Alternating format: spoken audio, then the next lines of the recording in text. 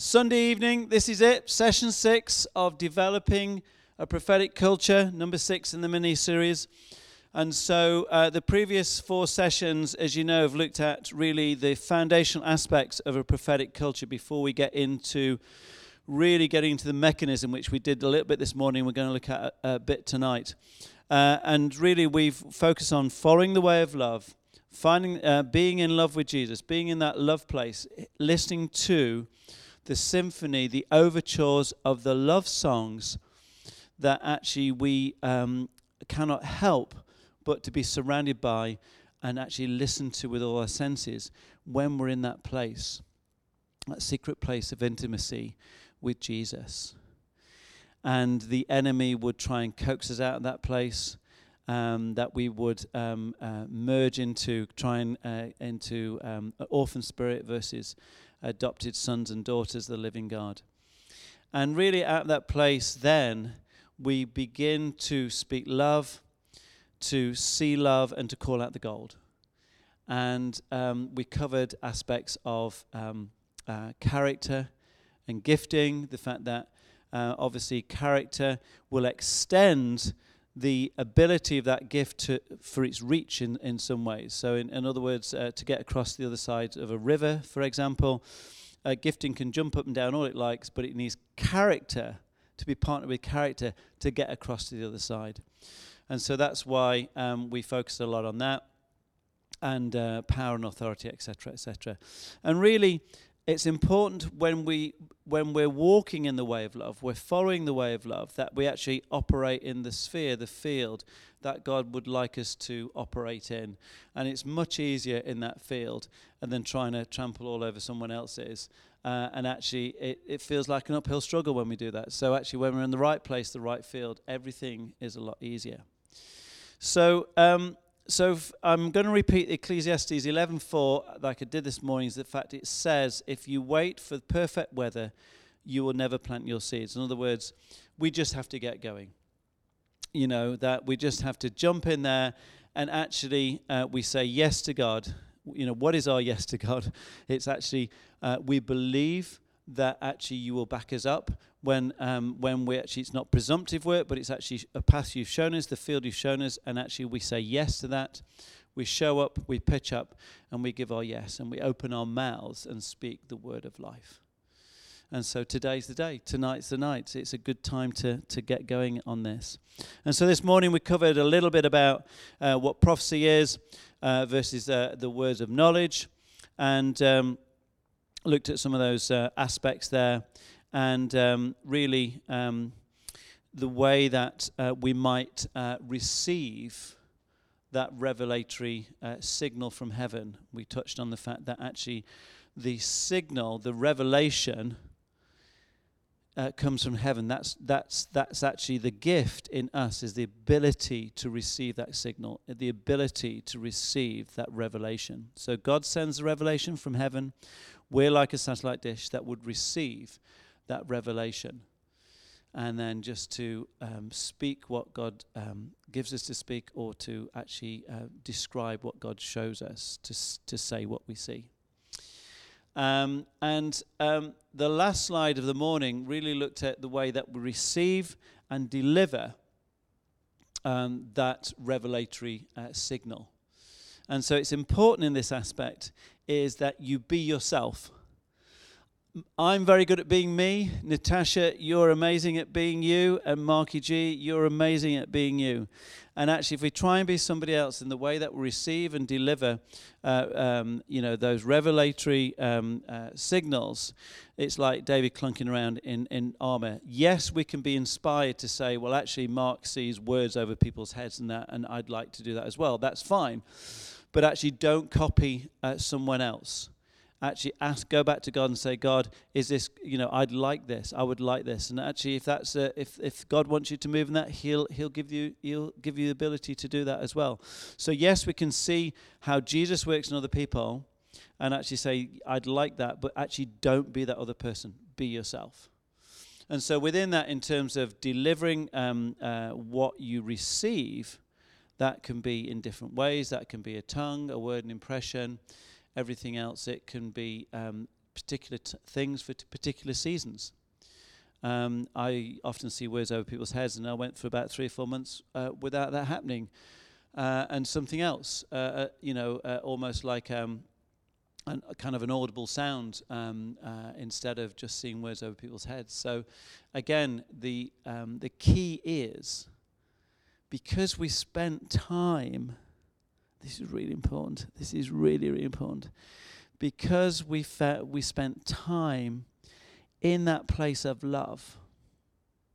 In that place of love where we've breathed love, we've heard love, we've been pickled in the love of Jesus. That we know what the symphony of heaven, the love songs of heaven, that are just that we hear about in Zephaniah 3:17. We are surrounded in that. We speak that. We know it. We can hear it. We know that symphony. We know when we hear pieces of that symphony, we know it's direct from heaven. And so then we connect that when we hear it to what we say. And we speak out that symphony of love. That would actually bring strength, encourage, and comfort to those that are around us. And within that delivery, you often hear people talk about Nabi prophets and seer prophets. And this is just a way in which people receive and speak that revelation. So, back to the satellite dish, the way that we receive that signal, that revelatory signal from heaven. And Nabi gifting tends to be a kind of bubbling up. It's almost like an immediate thing. I had that only this last week. I was in a conference in Ireland, and I was speaking to someone who was a head of a company. And I didn't know anything about them. They didn't know Jesus. But actually, I felt a bubbling up of something which was a word of strength, encouraging, comfort. It was quite personal.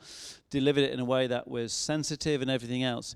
But in a way, it just bubbled up. It wasn't until I was next to that person, the fact that revelatory signal was sent, and actually it just came out in a very loving and sensitive way, and then they began to open up and say more about their situation. And then I finished the conversation by saying, do you mind if I pray for that? And they were actually very happy for me to do so, and to keep me in the loop as well. So that was a kind of Nabi gifting where, and Nabi, if you look at the root word, it literally means to sow seeds in someone's tent. So the seed is the word of life in someone's tent, and someone's tent is someone's life. So it's this bubbling up, a very immediate thing. And often Nabi prophets will say, the Lord is saying this, the Lord is saying that. It's a very much an immediate aspect, often in proximity to the person that they're actually, or situation that they're prophesying to. Now, with seer prophets, they tend to, the root word of that is ra, which is to see, and chosen, which is a tent wall and a cutting tool.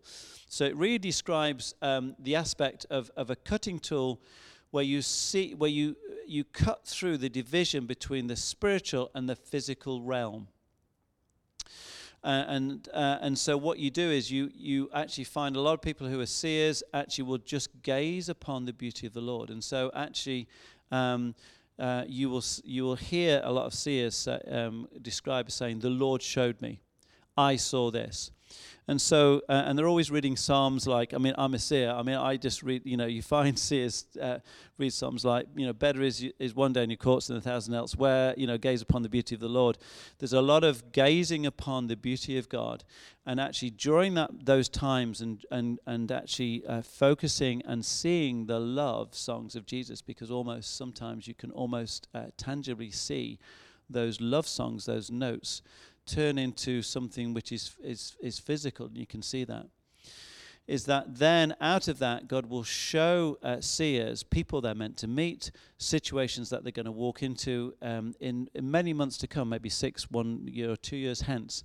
And a lot of my in my phone, my Evernote file, I actually have a lot of situations that I know I'm going to walk into in 6 and 12 and maybe a few years time.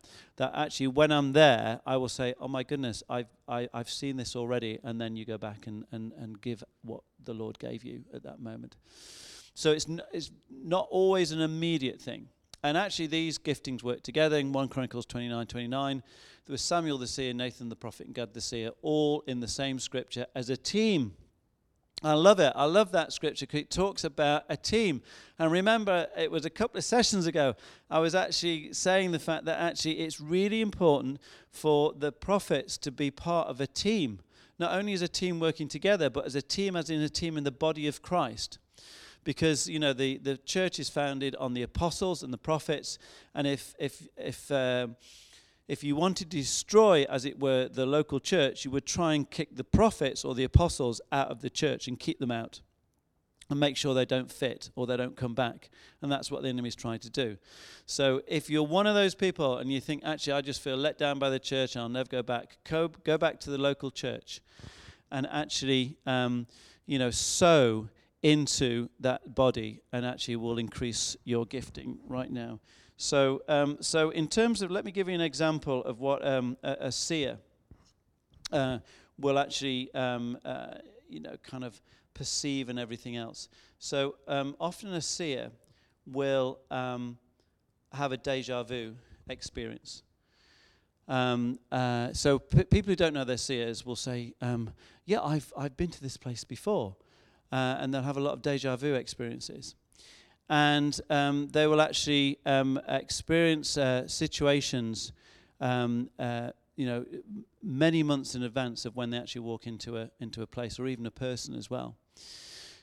The other thing is that seers will become frustrated sometimes because actually they're trying to describe a heavenly encounter or a heavenly image or vision which they've really spent a lot of time gazing on. And it's almost like bringing a treasure to a group of people. And often if it's a group of people that actually either are not interested or really just don't get it, the seer can be left with this feelings of rejection, and actually nobody really cares about them. And that's clearly not true, because the people they're talking to do care about them. It's just the fact that they may have not got it the first time because that vision is so much out there. The people who are hearing it have to have it broken down to say, okay, let's break this down. And again, if that's and then almost a response to that as a seer, and I've met many people like this, is that they then begin to despise the gift that has been given to them, because actually every time they open their mouth they feel misunderstood, or people, and often what people misunderstand they either fear or ridicule.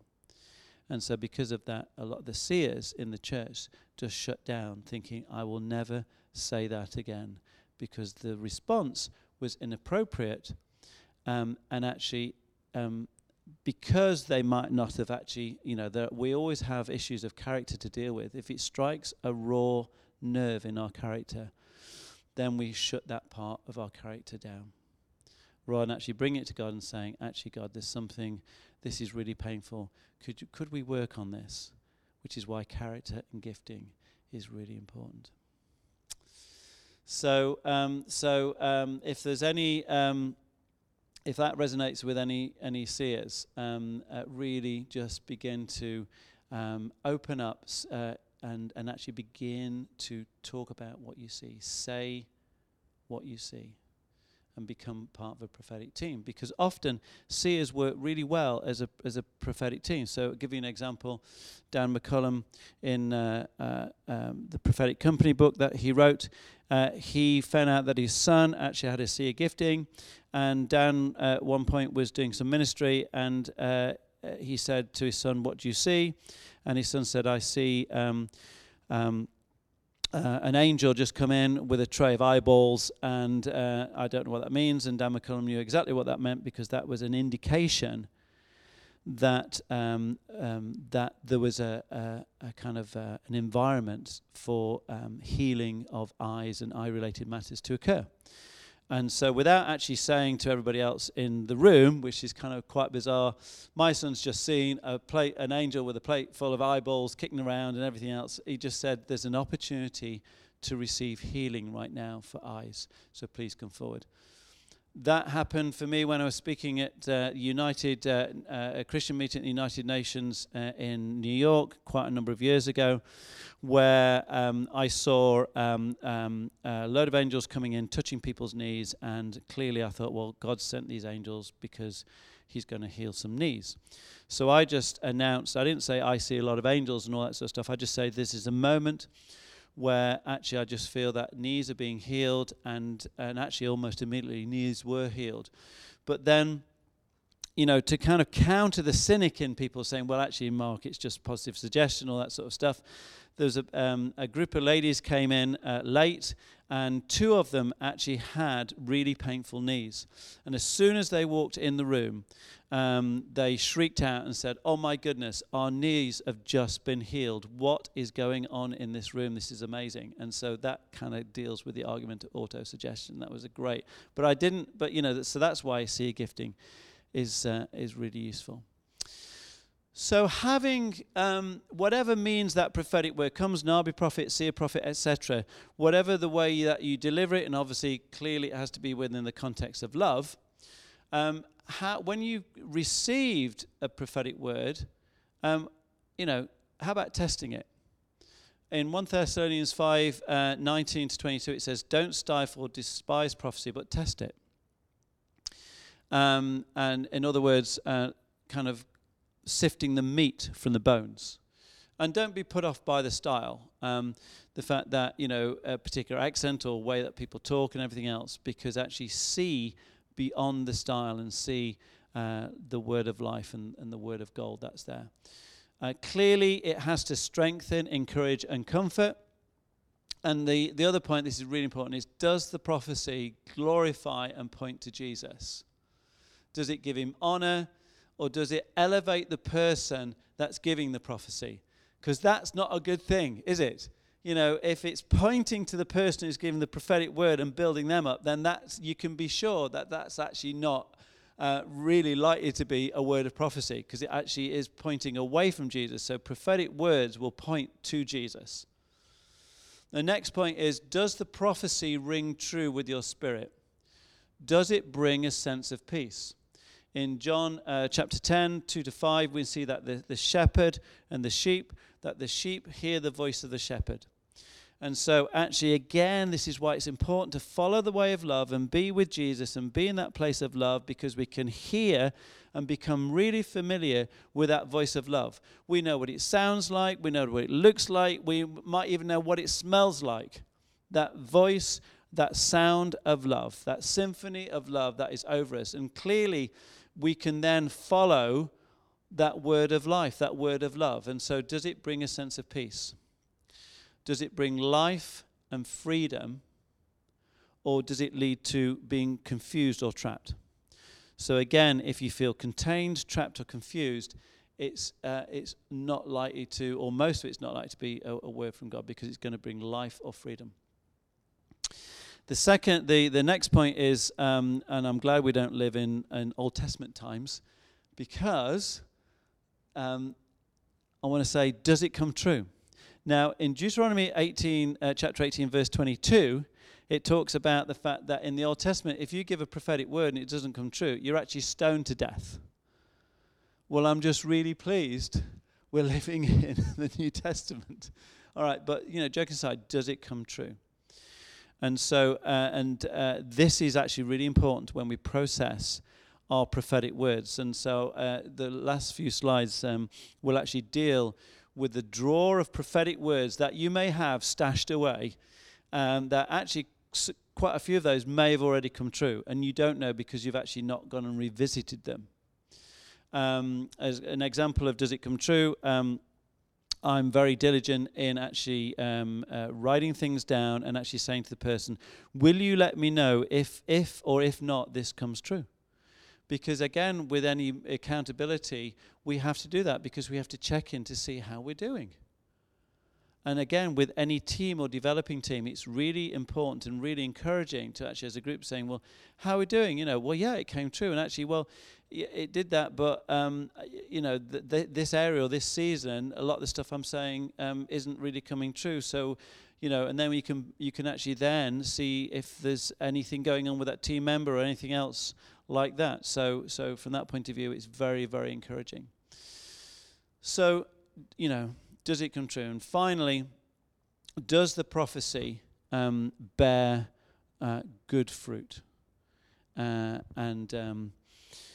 it not only point us to Jesus, but does it give, the fruits that we read about in Galatians? Does it lead it to an increase in that? Which again is another good yardstick for these type of things. So, okay, you've gone through that checklist, and you think, yep. I think that's God. I'm gonna own that. Now, how do I steward that? Okay, I've filtered it all out. I've tested it. What do I do when I've kind of sieved it all out, and the pan of gold and all that sort of stuff, and all the soil and everything else is gone? I've got this prophetic word. How do I steward it? Well, the first thing is to give thanks to God and take ownership of it, which means you value it rather than kind of like a lot of us have done in the past. And actually, I've got a lifestyle now, probably for the last 15 years, where actually I value all these prophetic words so diligently and record them. We'll go on to that a little bit later. But actually write it down, first of all, and pray about it, and actually involve other people. Again, if you're part of the local church, that's really easy to do. But if you're a loose cannon, you can only talk to yourself. And then you can deceive yourself. And the whole Bible is full of the dangers of deceiving ourselves. All right? So if we're part of a body, we can involve other people. I've got a very good friend, Shola, we do this to each other. It's a prophetic word which requires an action that needs to be done. Okay, this is a word from God, and if it's a word from God, therefore it requires this particular action. If I kept it to myself, I can convince myself, depending on what feeling I'm in, what mood I'm in, I'll just leave it for a month or a week, and it turns into a year, and then was it really God and all that sort of stuff. But if I say to Shola, I tell him about that, we tested it, seems like a word from God, okay, this requires an action, check in on me in a week's time to see whether or not I've done it. The first step in stepping out this prophetic word. So I know that in a week's time, Shola's going to come and say, Mark, are we done this yet? So that will actually then encourage me to do something about it. So please involve other people. And that's great. When you're part of a local church, you can involve other people that we're mutually accountable to. We can wait on God and obviously share with other people for further confirmation or interpretation, then act on it by faith. In other words, it actually might be part of a bigger picture, and it might be a piece of a jigsaw, and then we wait on it for further confirmation that there's another thing that would actually fit into that. Or God actually might just rubber stamp it and send somebody, in a week's time with the same thing or a related thing, which is why it's important to write it down, because then we can actually try and compare the two. Next point is to ponder on it. As Mary pondered on a lot of, we hear and see in the Bible the fact that Mary treasured and pondered things in her heart. So begin to rotate it, as it were, in your heart and bring it back to God and say, what about this? And, talk to him about it. Because actually God wants us to really find the treasure. In Proverbs 25, verse 2, it says, it's the glory of God to conceal a matter, but it's the glory of kings and queens to find it out. And so God wants us to find the treasure. He wants us to lean into him, into his heartbeat, and say, God, I'm actually struggling to find this treasure. Would you just give me a bit of a hint and a clue? And he'll say, yeah, Mark, thanks for kind of calling in and just resting against me. And then all of a sudden, I've actually, God's telling me about the treasure. He's telling me about other things in my life. He's speaking to me about my calling and destiny, about the fact that I'm a wonderful son, and all that sort of stuff. And then it is just such a wonderful aspect in your life, because that gives you the confidence, and it encourages sonship rather than orphan spirit. And we dealt with that a few weeks ago. The other thing is prophet's reward. All right. And also Matthew 10 verse 41 talks about, righteous man, righteous reward. So what is it in terms of prophet's reward? Often you find when you welcome the prophetic, you find that the ability of the people in the room or the congregation, their ability to hear God increases tremendously. I find this a lot when I do workshops and everything else.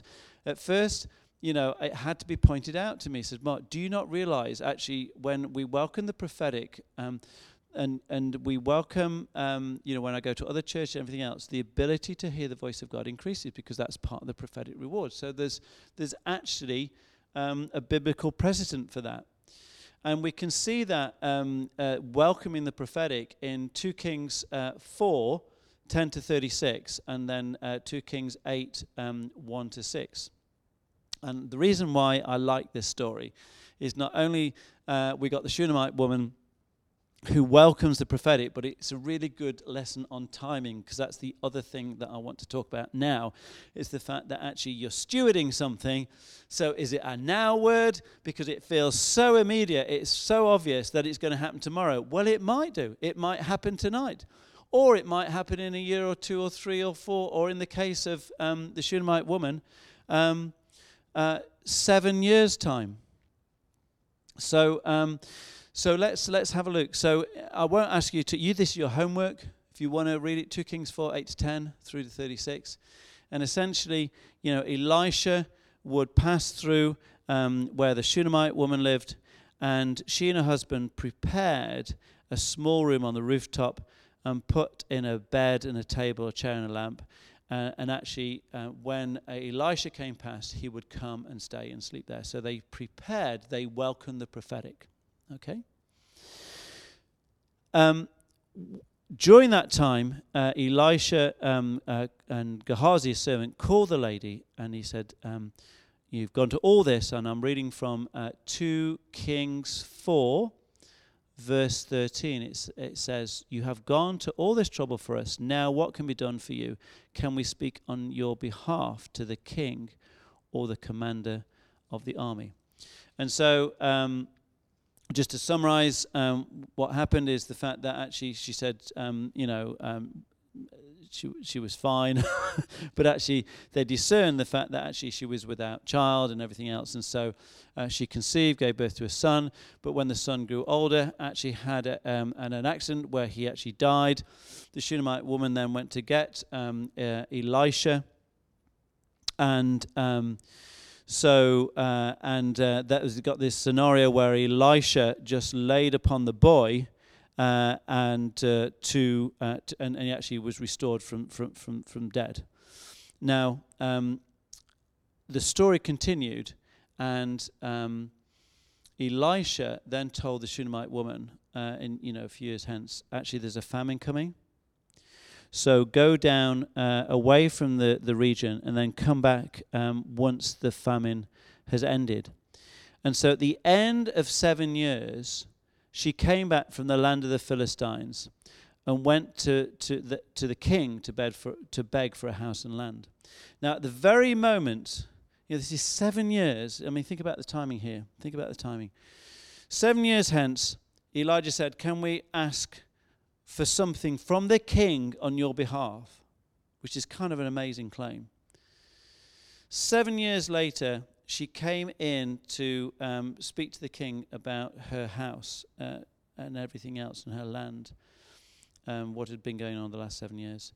At the very moment that Gehazi, Elisha's servant, was telling the king the story about the son, the Shunammite woman's son, who died and Elisha had brought back from the dead. At that very moment, the timing was incredible.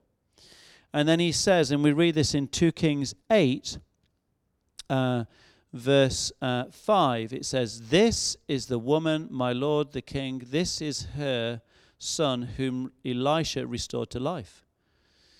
And then the king it's an amazing statement. He then assigned an official, this is the king, and assigned an official to the Shunammite woman's case and said to the official, give back everything that belonged to her, including all the income from her land from the day she left the country until now.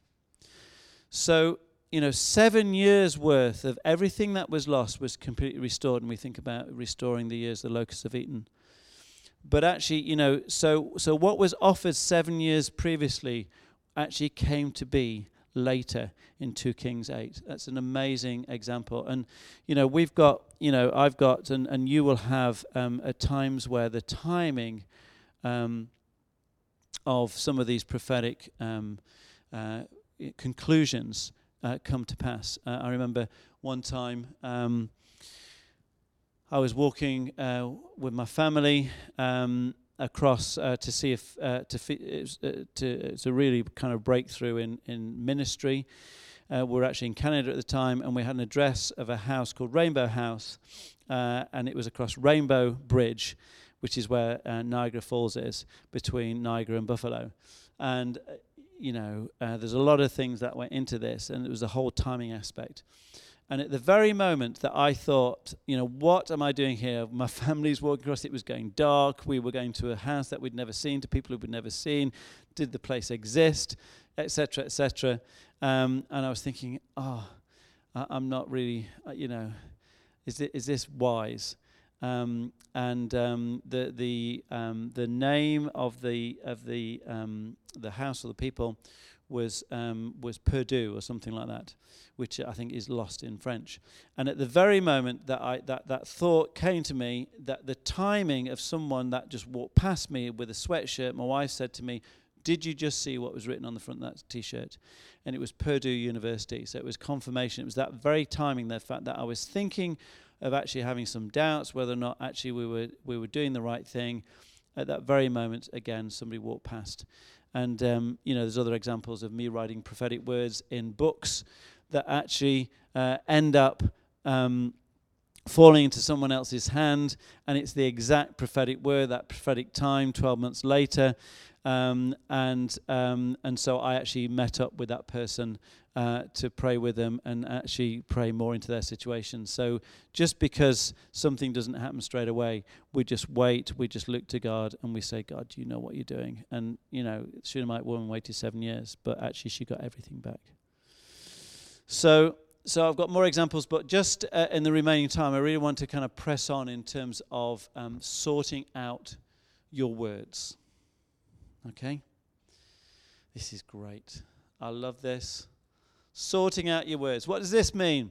This means that actually the people I see in front of me, I would think that actually a significant proportion of you have got a whole raft of bits of paper, and also maybe some voice recordings on your phone and things like that, which are kind of buried in different parts of your phone or on your computer. And you've got kind of quite a stack of them. Well, what does that all mean? And where do I start? There's obviously we can apply the principles that we've talked about already in terms of testing and stewarding. All right, so apply those principles. I'm just going to have a bit of tea here.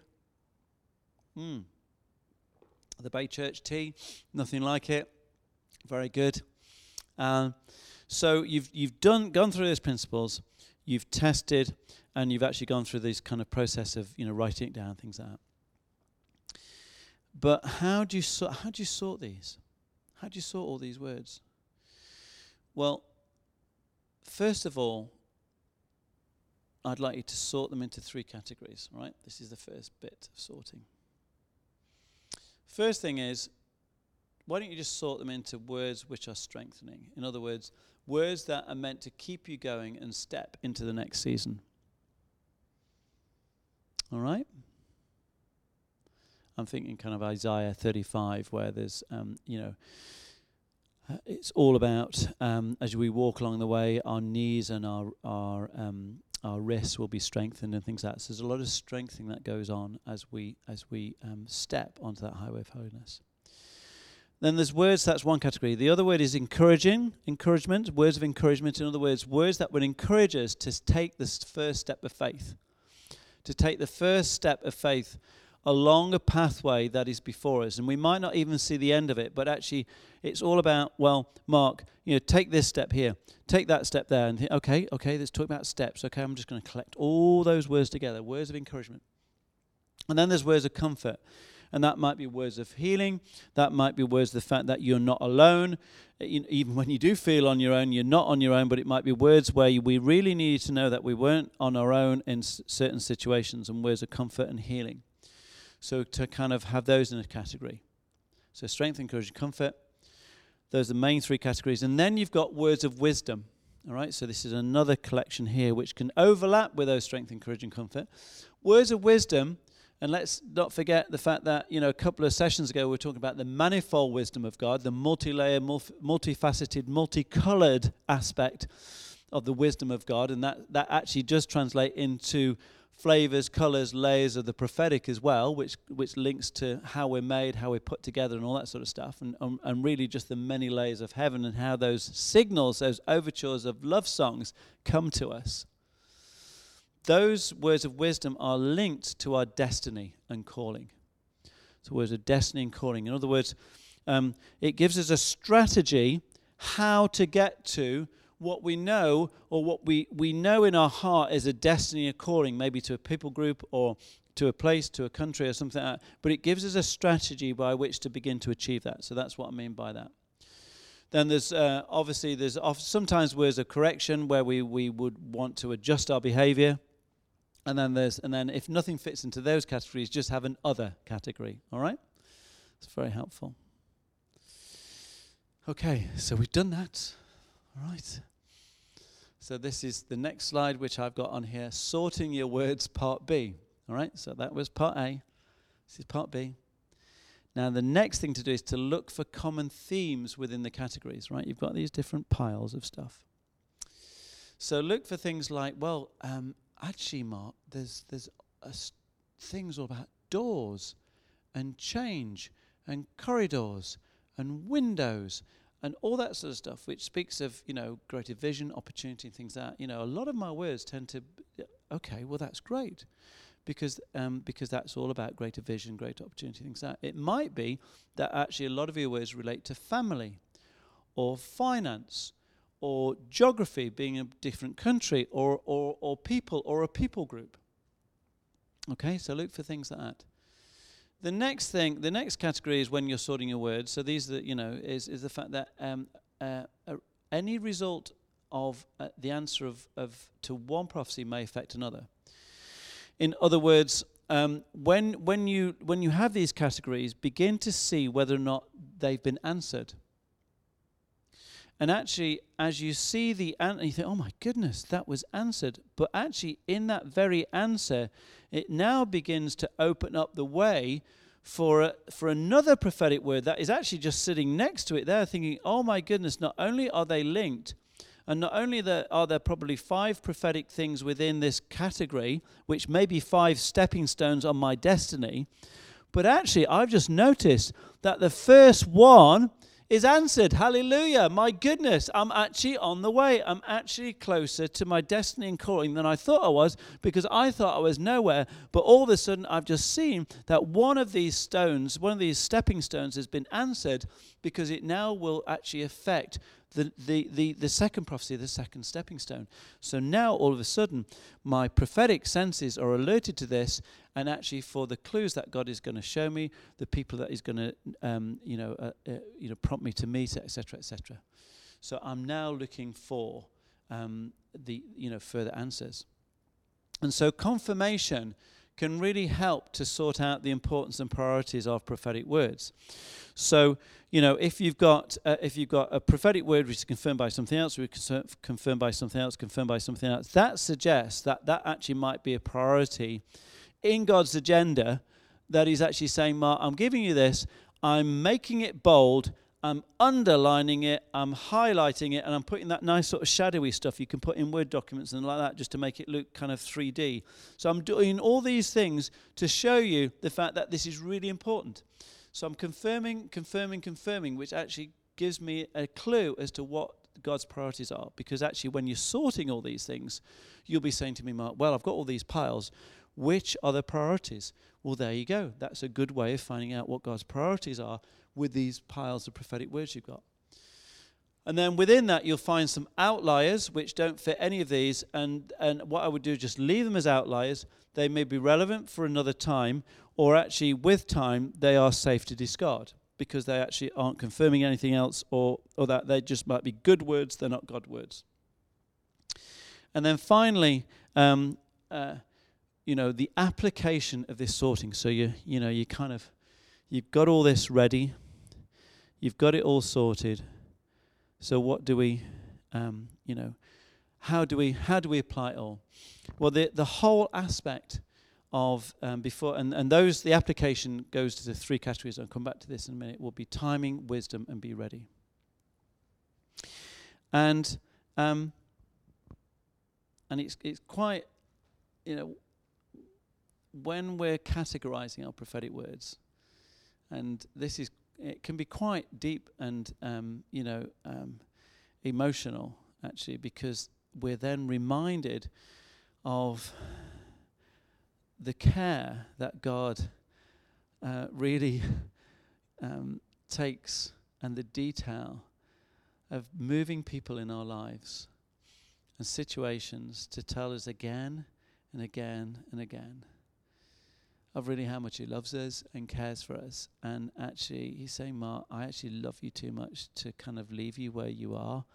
And I'm nudging you along so this part of your life can just be sorted out. I can just get you aligned up with the plans of heaven in this. And this will just make so much difference, not only to your life, but to actually the flow of love that actually is in you, and the ability to actually flow out more of that love to more people in a way where you won't run dry, because actually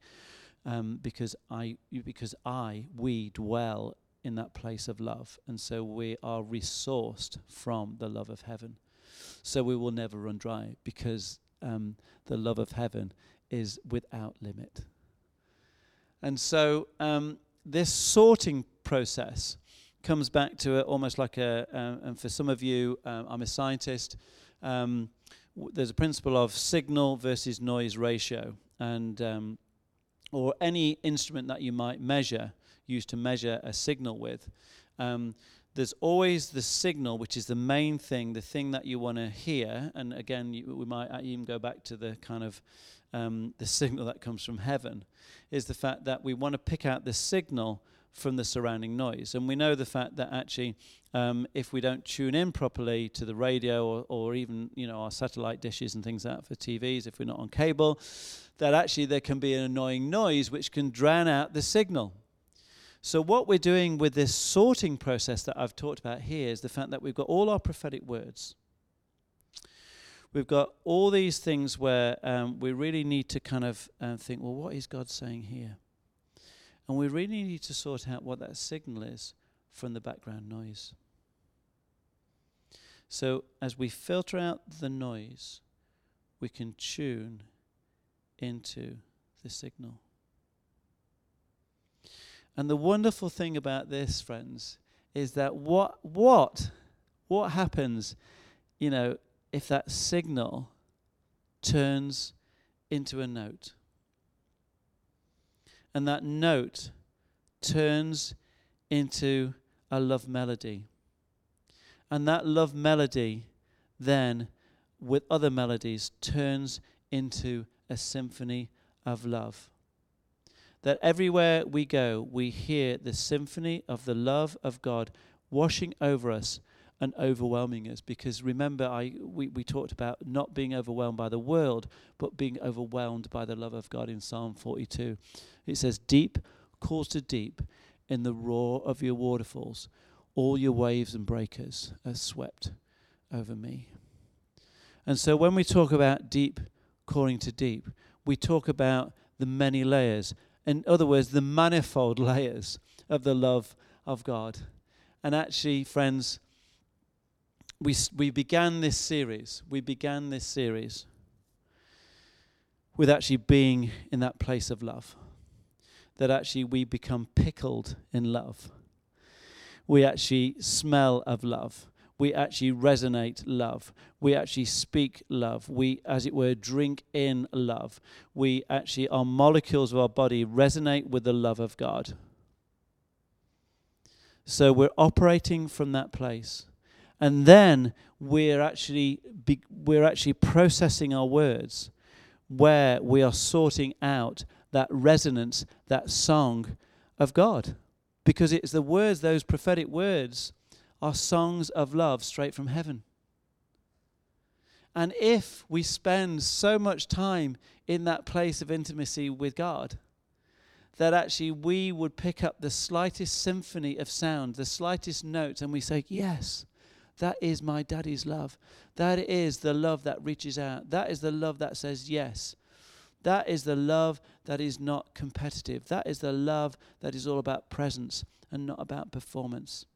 So as we hear those love songs, those love notes, that we connect it up with the place that we spend a lot of our time, in fact, all of our time, actually in the place of love. As we follow the way of love, we end up being in love with Jesus, who gave up everything for us.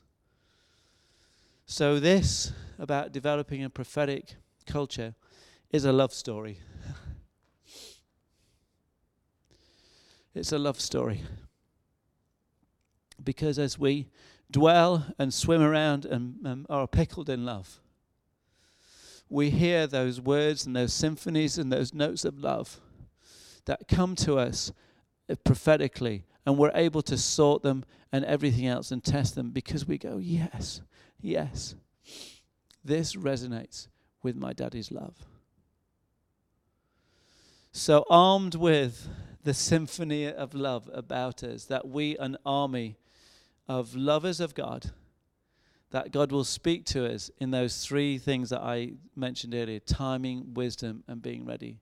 That actually, timing it's the now word. It's the, don't wait until the right season or anything else to kind of plant your seeds, because you could be waiting for forever until it feels right. There's a timing to it. There's a wisdom to know the call and the strategy upon your life. But the being ready is the being ready. In other words, that we're changed, we're ready, we've got our trainers on the starting track. And actually we're not jumping ahead, we're not being presumptive, we're not actually going beyond that which God is calling us to do. But when he does sound the starting signal, that he won't have to sound it twice, because we're being attentive. We're looking to him. We know his voice because actually we dwell in his love. And so thank you for journeying with me in these 6 sessions of the love story about what the prophetic culture is. And thank you that it looks like we've made it through.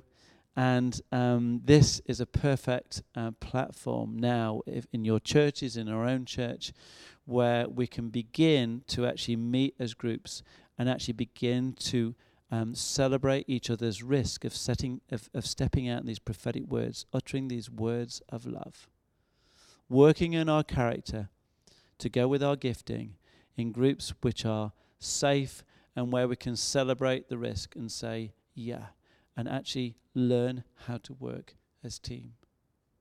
And remember, we have the triune God. God the Father, God the Son, God the Holy Spirit. That's the best model of any team that I know. And so let's actually go as team in the way of love. Thank you very much, and God bless you. Amen.